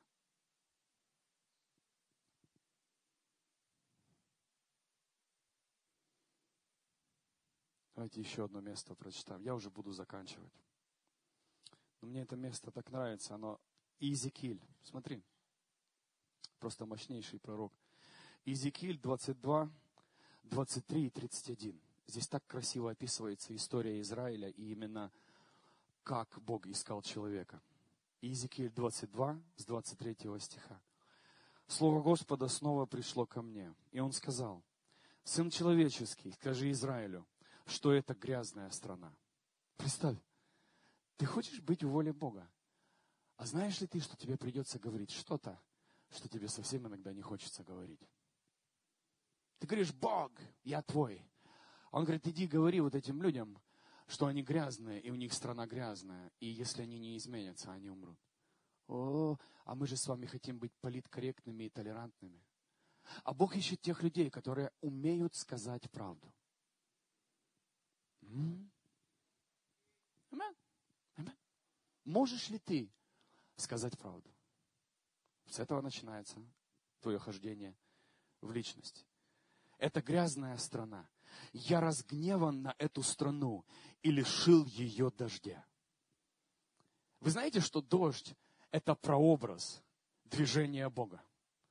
Дождь – это прообраз жизни, дающий для всего, что растет на земле. Он говорит: я разгневан на эту землю, у нее нет дождя, у нее не растет ничего. Смотри, лишил ее дождя. Князья Иерусалима, словно рычащий лев, терзающий свою добычу, они уничтожили многих, набрали себе драгоценностей. По их вине многие женщины в Иерусалиме стали вдовами. Священники сильно вредили учению моему. Они неправильно относились к моим святыням. Они их не считают святыми. К чистому относятся они, как к нечистотам. Они не учат людей, отказываются почитать мои субботы. Они делают меня нечистым.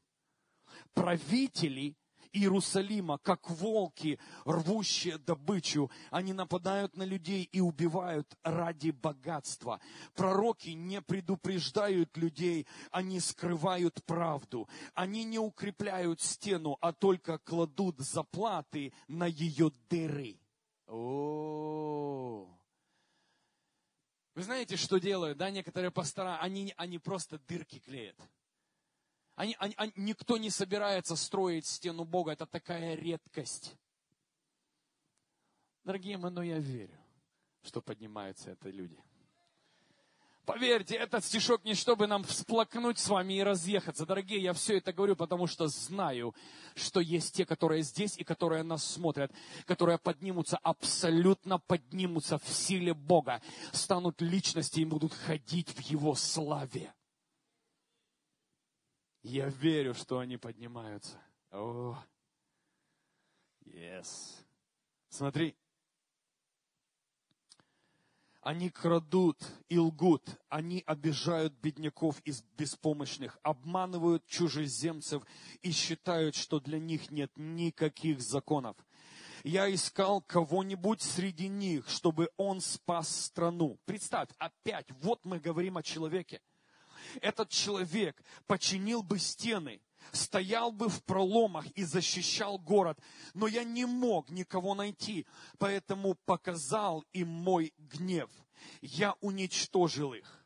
Я наказал их за все гадкое, что сделали они. Так сказал Господь Бог Всемогущий. Какое уникальное слово. И кому-то это слово придется говорить. Ой,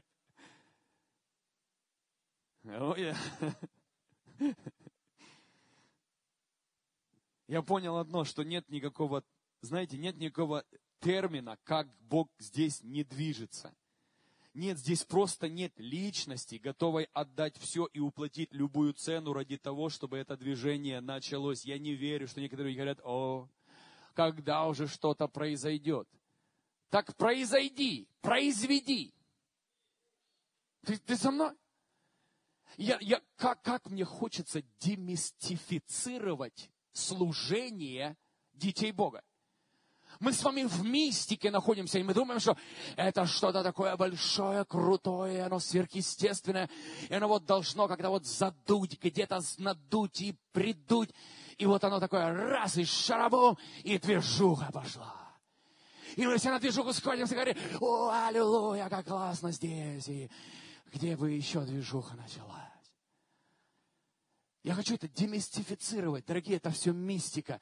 Бог ищет человека, ему все равно твой пол, твой возраст. Твое место рождения, твоя национальность его вообще не интересует. Ему интересует, кто станет в пролом за это место. Кто? Да я бросаю тебе вызов, я такой точно, как ты. Пацан вообще ничего не знающий, с совка сбежавший, без образования, без ничего. Просто упал на колени и сказал: Бог, я хочу познать Тебя и стать частью Твоего движения. И то, что Бог начал делать с моей жизнью и делает, шокирует самого меня по сей день.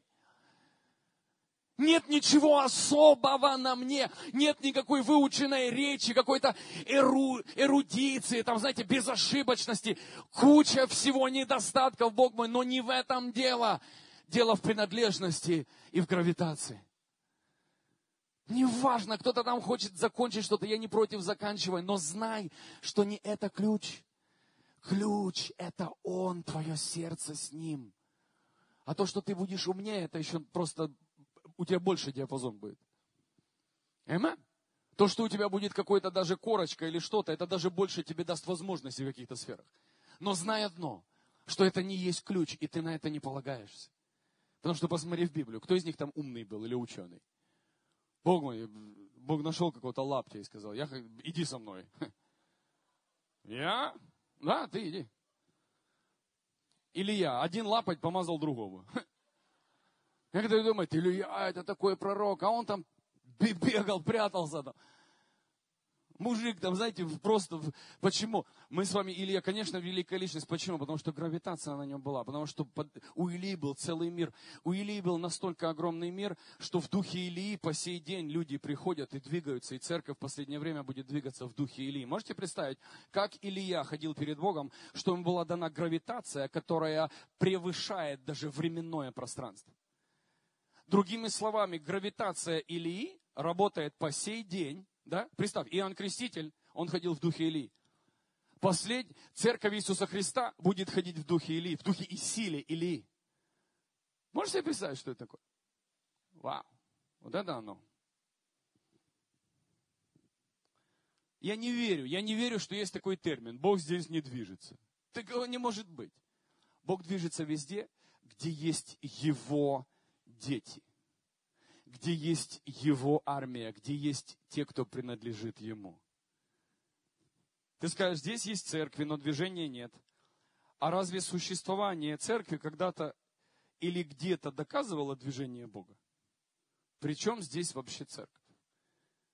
Бог ищет личность. Я прошу тебя, кто-то говорит: Господи, когда здесь церковь будет? А может, ее никогда не будет. Может, Бог все ячейками, домашними группами спасет. А вдруг ты находишься в местности, где церковь и нельзя построить. Бог ищет личность. Я просто хочу сегодня вбить это. Окей? Ни в коем случае, но за движением Бога в той или иной местности всегда стояла личность. Пришло время, дорогие, перестать обвинять никуда не идущих лидеров и бездействующие церкви. И действительно задуматься над тем, почему нет движения Бога там, где ты. И ты поймешь, что все очень просто. Что в твоем городе нет личности, нет человека, который действительно это захотел бы и достиг. И все. А я тебе бросаю вызов. Начни двигаться к Богу. Не пройдет и полгода, и год. Если ты действительно схватишься за него, ты начнешь видеть, что начнет происходить вокруг тебя. Просто я бросаю тебе вызов. Попробуй. Бог никогда не искал церковь. Никогда не искал церковь. Он всегда искал человека. Все остальное строится уже вокруг личности. Он ищет человека, который исполнит все по сердцу его.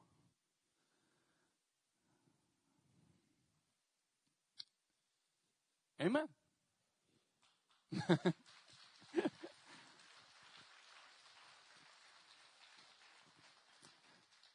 Команда музыканты, пожалуйста, поднимитесь на сцену.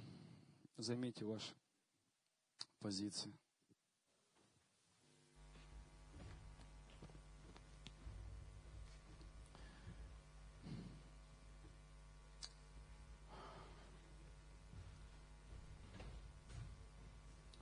Я просто хочу молиться сейчас именно о том, чтобы поднялись личности.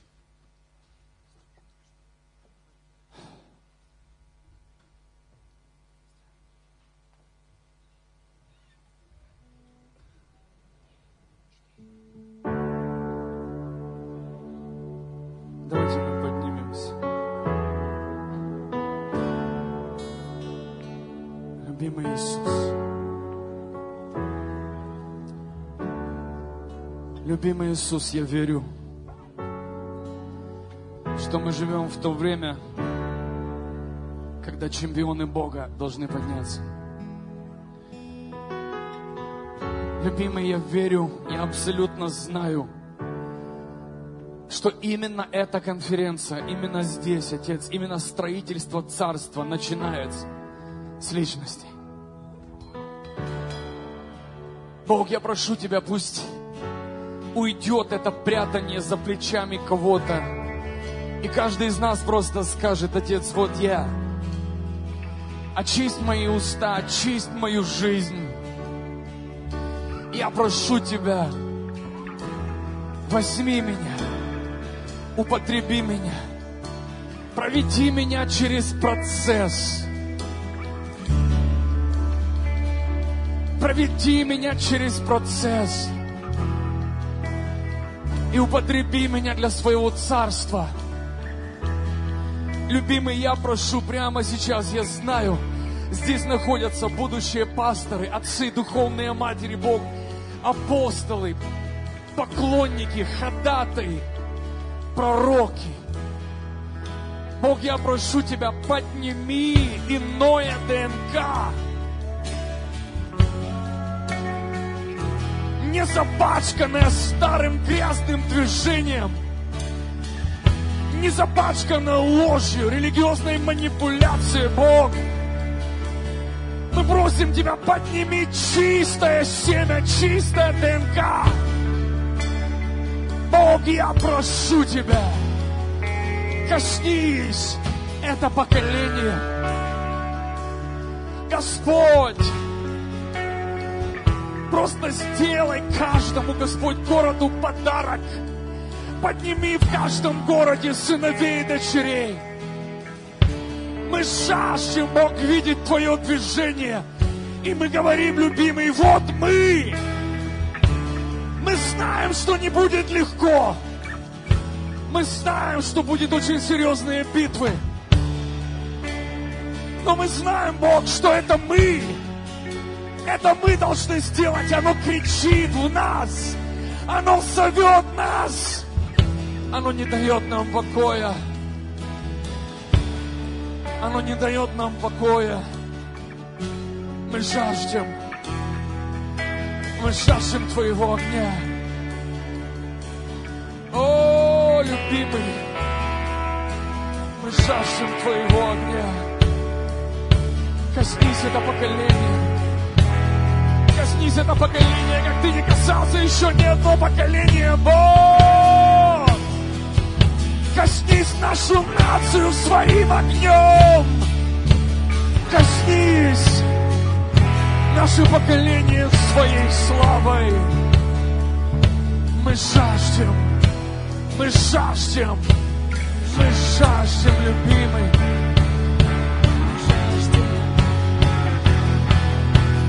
О, просто принимай эту страсть, принимай этот огонь в свои кости. Еще раз скажи ему: это я. Это я. О, это я, Господь. Я пойду до конца. Я совершу Твою работу. Я сделаю. Я выстою. Я Твой. Кричи ему: я Твой. Я Твой. Я абсолютно Твой.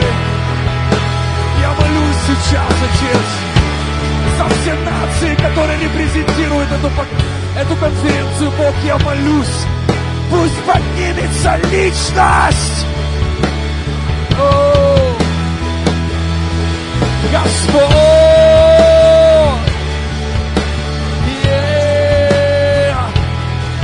Господь,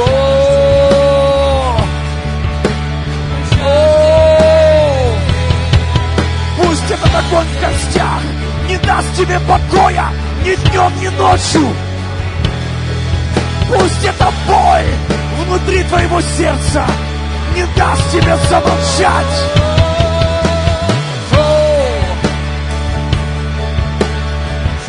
Я вижу эти души, я чувствую их крик, я слышу, Бог, их вопль. И я говорю, подними своих детей, подними своих детей, подними своих детей, подними своих детей.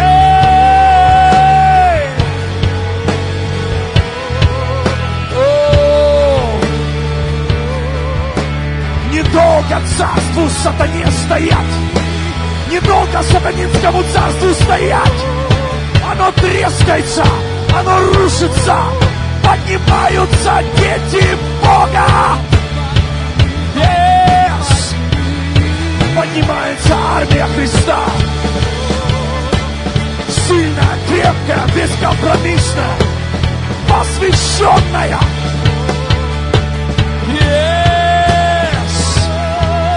Это новое, это новое, это новое. Просто принимай это новое.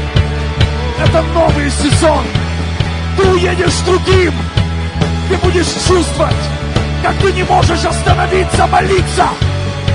Это не дает тебе покоя. Это не дает тебе покоя. Оно внутри будет кричать, как оно кричит у меня. Этот огонь не даст тебе успокоиться.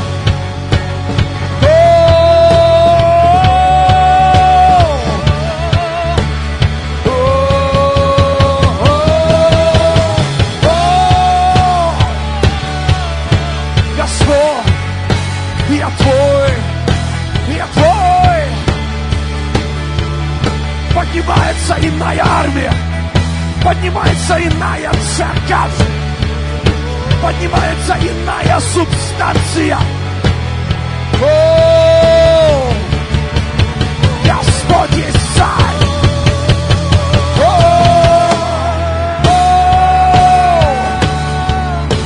Господь, Господь, Господь. Да придет Царство Твое в наши города, в наши страны. Я тот, кто пойдет. Вот я, а через меня. Я Твой, я Твой, я Твой. Возьми меня. Я Твой. Пусть этот дух не даст нам успокоиться. Дух Бога, Дух Христа.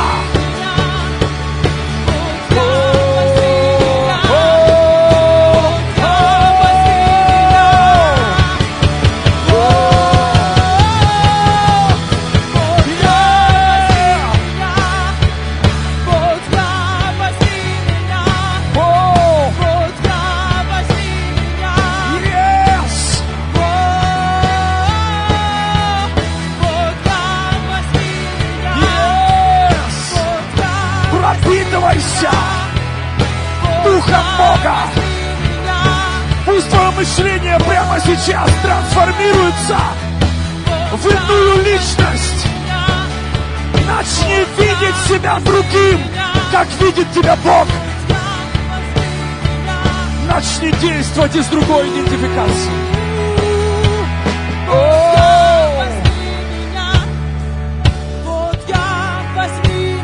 Вот я, возьми меня.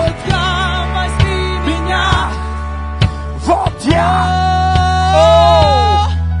Вот я, возьми меня. Вот я, возьми меня. Вот я,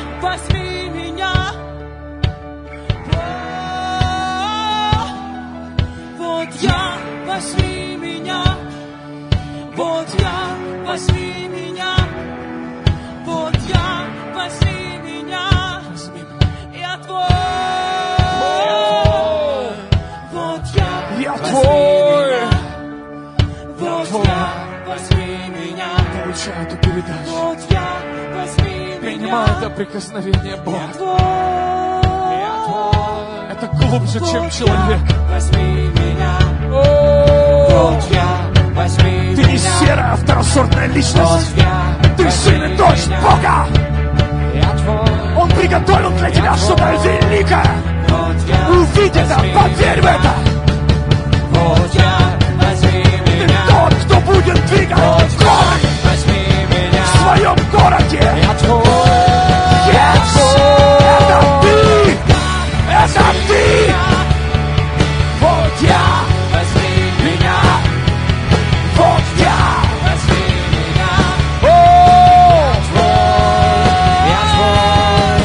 Вот я! Возьми меня! Вот я! Это наша молитва! Вот я! Вот я! Возьми меня! Это мое исповедание! Я твой! Это крик моему сердцу! Вот я! Возьми меня! Я больше не буду ждать у моря погоды! Я тот, кто меняет погоду! Я не буду больше ждать событий! Я тот, кто делает события! Я не буду ждать, пока будут менять историю! Я тот, кто творит историю! Yes! Я сын Бога! Мы дети Бога! У тебя натура Бога! Ты носитель Его ДНК! Ты носитель Его мечты! Поверь в это! Возьми это и двигайся в этой функции идентификации! Вот я! Вот я!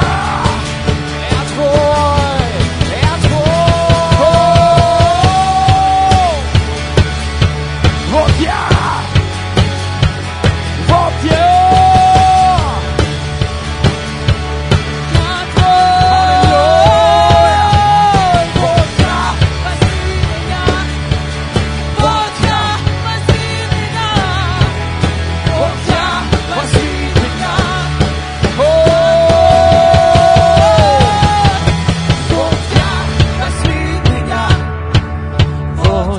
Это мое исповедание. Вот я, возьми меня. Это моя молитва. Я твой, вот я, возьми меня. Вот я, возьми меня. Вот я, это крик моего сердца. Я твой, я твой. Вот я, возьми меня. Вот я, возьми это мое исповедание. Вот я, возьми меня. Я твой. Вот я, возьми меня. Вот я. Каждый город России для Бога. Вот я, ты не мелкий, ты не слабый. Ты сын и дочь Бога, за которым стоит целое царство. Вот я, возьми меня. Вот я, возьми меня. Вот я, возьми меня. Аллилуйя! Вот я, возьми меня. Иисус! Вот я, возьми меня. Я твой! Я твой, возьми меня. О, поднимаются сильные, поднимаются чемпионы, поднимаются сыновья, дочери Бога. Он строит свое царство. Он построит церковь, перед которой врата ада не устоят. Yes! Сила Бога является через Его детей. Я твой! Возьми меня! О! Аллилуйя! Аллилуйя!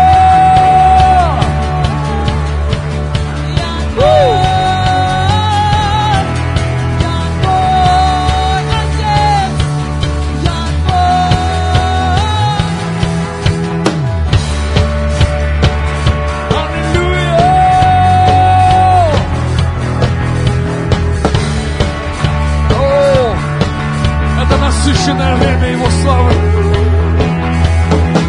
Воздай Ему славу!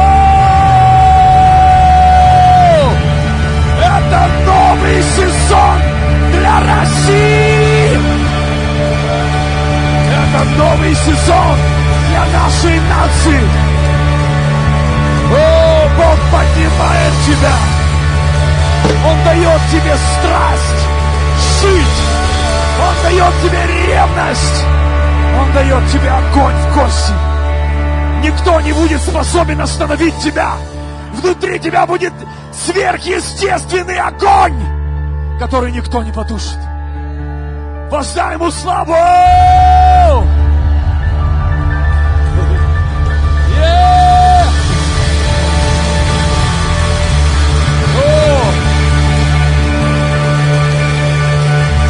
Это начинается. Оно только набирает рост. С каждым Богом чемпионов становится больше. Живых церквей становится больше. Семья Бога укрепляется, растет и строится. Аминь! Присядьте на секундочку.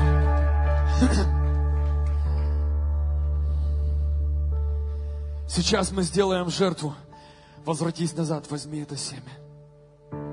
Мы абсолютно знаем, что должны быть покрыты расходы конференции. Это не маленькая и не дешевая конференция. Но, дорогие мои, что мы сейчас будем делать? Сейчас мы будем сеять в индивидуальный личный прорыв. Сейчас ты сеешь в свой прорыв. И я буду молиться сейчас за это. Я буду молиться за каждое семя. Возьми самое лучшее семя, и сейчас мы будем молиться за твой прорыв. За твой личный прорыв. Если ты пастор, за твой прорыв в церкви. Если ты бизнесмен, за твой прорыв. Если ты чувствуешь, что ты сейчас еще на пути, ты входишь в свою идентификацию, мы будем молиться за твою идентификацию, за твой прорыв. Мне не нужно манипулировать, мне не нужно ничего делать, Дух Бога скажет тебе сам. Эта конференция намного больше, дорогие, чем какие-то деньги, какие-то вещи. Дорогие, мы сейчас строим Его Царство. Вот Он тебе покажет в сердце твое семя. Я не знаю, сколько Он скажет, я не знаю, сколько Он покажет. Вы знаете, я помню, что, дорогие, вы думаете, что мне быть здесь, Бог мой. Некоторые люди думают, что что-то так легко достается. Пришел там тряпочкой, помахал там, знаете, активировал кого-то, помолился. Родные, вы не представляете, сколько жертвы было сделано персональной. Любимые, вы даже не представляете, это не только деньги. Деньги, если бы только деньгами можно было расплатиться, это самое легкое вхождение в призвание. Сколько было людей, которых нужно было отпустить. Сколько было друзей, близких, которым Бог сказал: сын, хочешь удержать огонь, тебе не по пути с ними. Вы знаете, хорошо рвать отношения с людьми, которые тебя не любят. А что делать, когда этот человек тебя любит, и он хочет быть с тобой? Но ему не по пути с тобой. Его принципы не совпадают с твоими. Его жизнь абсолютно не в том русле, куда Бог ведет тебя. И мне приходилось прощаться с хорошими людьми, только потому, что мне не по пути. Я верю, каждый из вас, Бог укажет тебе то семя, ту цену, что нужно сделать. Дело даже не в сумме, а дело сейчас в твоем сердце. Я сейчас хочу молиться за индивидуальный, личный, персональный прорыв.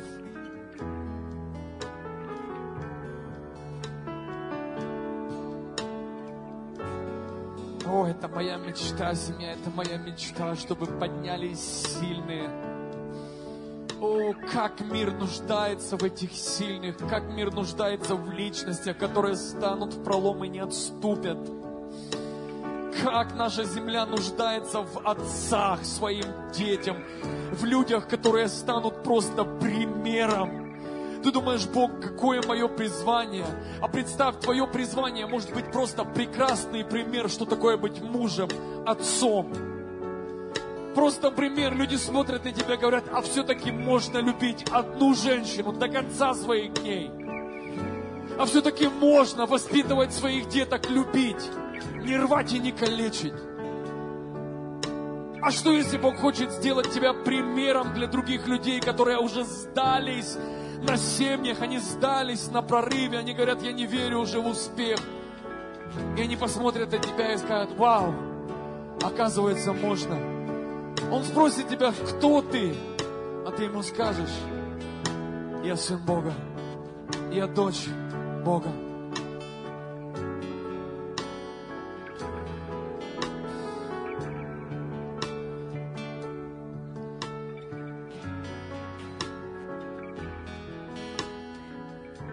Протяните ваши руки. Отец, мы молимся сейчас за прорыв. Мы молимся за прорыв церквей, за прорыв семей, за прорыв личностей, Бог. Этот мир, он просто страдает от слабых, проданных, греху людей, которые просто дешевые личности, промениваются, размениваются на дешевку, Бог. Мы верим, что поднимутся люди чести, люди железных принципов. Как Давид сказал, межи прошли по прекрасным местам. Это значит, что у него были границы, были заборы, были пределы, где он находился. Были принципы, Бог. Я прошу Тебя, подними сильных отцов. Я прошу, подними сильных матерей. Подними прекрасных жен и мужей, Бог. Я молюсь сейчас за семьи, Бог. Как дьявол покалечил наши семьи, Иисус. Я просто молюсь за восстановление семей, потому что если семья покалечена, да не видать нам никакого прорыва. Я молюсь за восстановление, исцеление семей, за возвращение деток домой. Если у тебя порваны отношения с детьми прямо после конференции, наладь, полюби. Просто обними, прими, какой твой сын есть, прими его. Ему не нужны твои нотации, ему нужно твое объятие, твоя любовь. Как люди лишены просто тепла и любви, подари ее. Я молюсь за прорыв, за каждый личный, индивидуальный прорыв, Отец. Я верю, что здесь есть очень серьезное семя, которое просто кричит к Богу, обрати на меня внимание. Зачем мы сеем? Чтобы Бог просто обратил внимание. Соломон сделал жертву, на которую Бог не смог не обратить внимание. Он глянул, он сказал, проси. Вы знаете, что сердце Бога можно коснуться жертвой. Можно коснуться жертвой. Можно коснуться жертвой. Во имя Иисуса я молюсь, Отец. Я верю, Бог, что мы соскочим с людей. Мы поднимемся. Встанут личности, встанут сильные пасторы, сильные пророки, не продажные, религиозные, тех, которые покупаются так дешево, Бог. Те, которые будут нести истину, несмотря ни на что. Несмотря ни на кого, нести честь. Для меня это особая молитва, для меня это особая боль в моем сердце. Бог, подними своих чемпионов, подними. Подними. Во имя Иисуса мы просим. Amen. Amen, amen, amen. Woo! Воздай ему славу, воздай ему славу, воздай ему славу! Я верю, возрождается ДНК Христа. Будут сильные церкви, будут сильные пасторы, будут сильные личности. Будут. Во имя Иисуса Христа. Они поднимутся, они встанут. Мы не будем бегать за позициями, за деньгами, за славой. Мы будем преследовать сердце и царство Бога.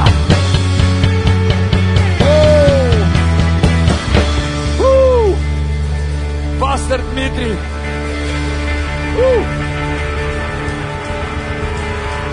Спасибо. Спасибо, пастор Андрей. Шикарное слово.